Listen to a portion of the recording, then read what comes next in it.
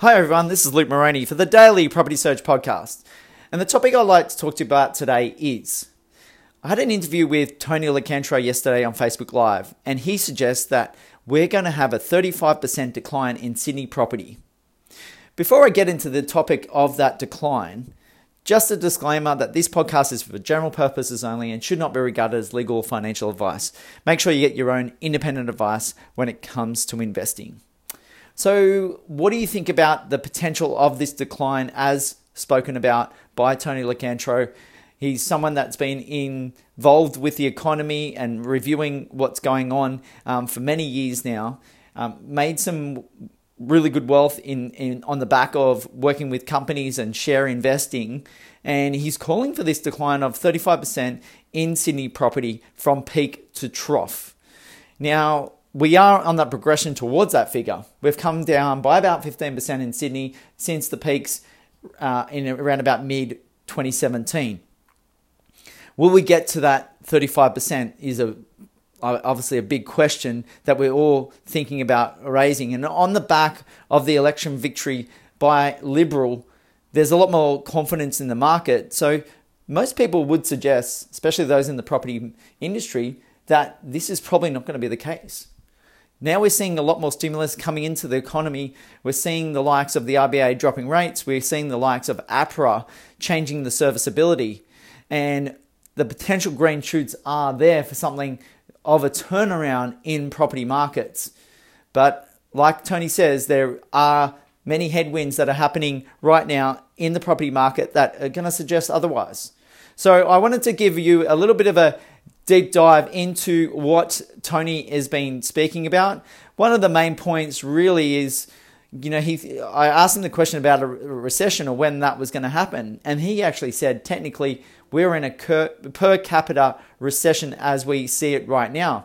The thing that is driving us out of having that technical recession away from the economy is when he says per capita, meaning that we've had the population increases that enable us not to be in that technical position of having a recession. But he thinks that we'll be in a negative place on the GDP, gross domestic product, informational data that comes out post-June for this June quarter. So it's interesting to follow some of these ideas. We are remaining outside of the recession idea because of that population increase. But we want to dive into some of the things that Tony discussed in regards to the potential of having that decline at a minimum, he said, of 35%.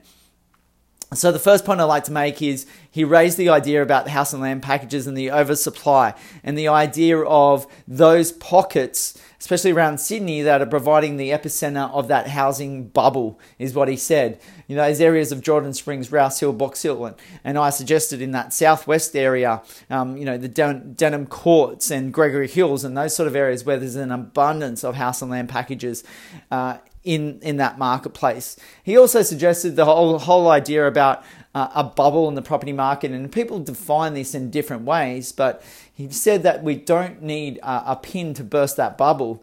The bubbles deflate from an exhaustion of a lack of buyers out there. So that's what we're seeing right now. It'll be interesting to see the information or the numbers moving forward in some of these open inspections and some of the auction clearance rates, whether that's starting to turn around. If people feel more confident all of a sudden to put their money down on buying some of these properties, or to look at the whole idea of seeing an inflation in price of the properties, especially in those Sydney and Melbourne markets where most of the information is coming out of. Obviously, most of our sales around the country are based in those two cities.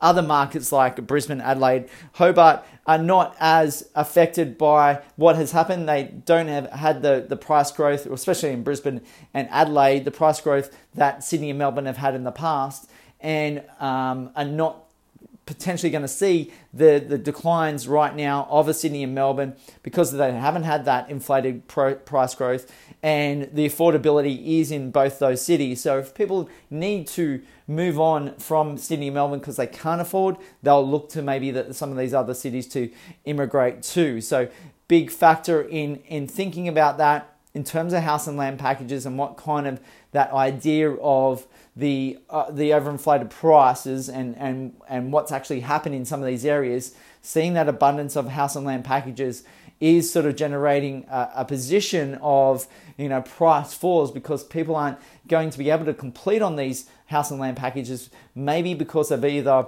maybe losing a job, maybe an illness, but even to the fact of lower bank valuations and having to come up with more money to complete on this purchase. So that could be an issue moving forward that Tony and I discussed yesterday.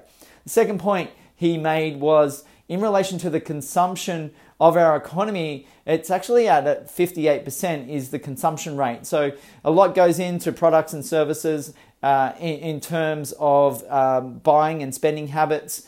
And also the whole idea that millennials are addicted to the afterpay system. So that puts further emphasis on debt and credits being requested by consumers out there in the marketplace, and you overspend on these and create more debt for yourself and not have the ability to pay that off in the long run, puts those people at financial risk and potentially resulting in financial ruin. And if we see some of the things in the economy that are providing those headwinds at the moment, like a slight rise in unemployment, a slight rise in underemployment, slowdown in construction industry, which is a major player in our employment around Australia, we start to see some of these effects of recession, of higher debts for individuals play out, and we get issues with slowing down of the economy because debts cannot be repaid. So big focus on some of that consumer spending and effects on debts that Tony and I spoke about as well. The third point he made as well was around the whole thing about banking serviceability still being an issue. He talked about the monthly expenses. Obviously, APRA are talking a good story around now, are bringing down the serviceability requirements, not having an extent of like a 3% buffer gap in there, now bringing that down to maybe a 2.5% buffer, depending on what the interest rates do in future. That could mean that serviceability could go from a 7.25% as it is right now, down to a 6.5%, maybe even a 6% serviceability, depending on what the base rate of what you get as a loan. So yes, that's a positive, but the other side is they're going into severe detail about some of the expenses that you have on a monthly basis. So is that going to continue? If we see that continuing, less and less people will have an ability to borrow money. Maybe there'll be a few more people to be able to borrow money based on the APRA serviceability buffer, but less people because their spending habits are to the range of thinking about that monthly expenses, which would have an effect on them have the ability to get their loan. So that's what we're, I guess, sensing in the marketplace and what we need to do as investors, as home buyers. Tony talked about the idea, what would you do in this situation? He talked about selling at this point, even though we've had a 15% reduction.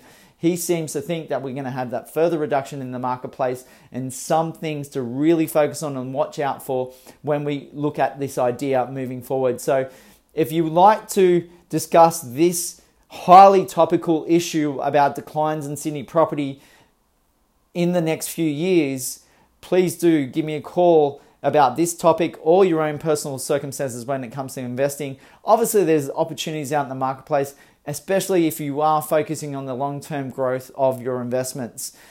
Thank you so much for tuning in. And if you do want to have that discussion, please do call me on 0400 332 377. Have a great day.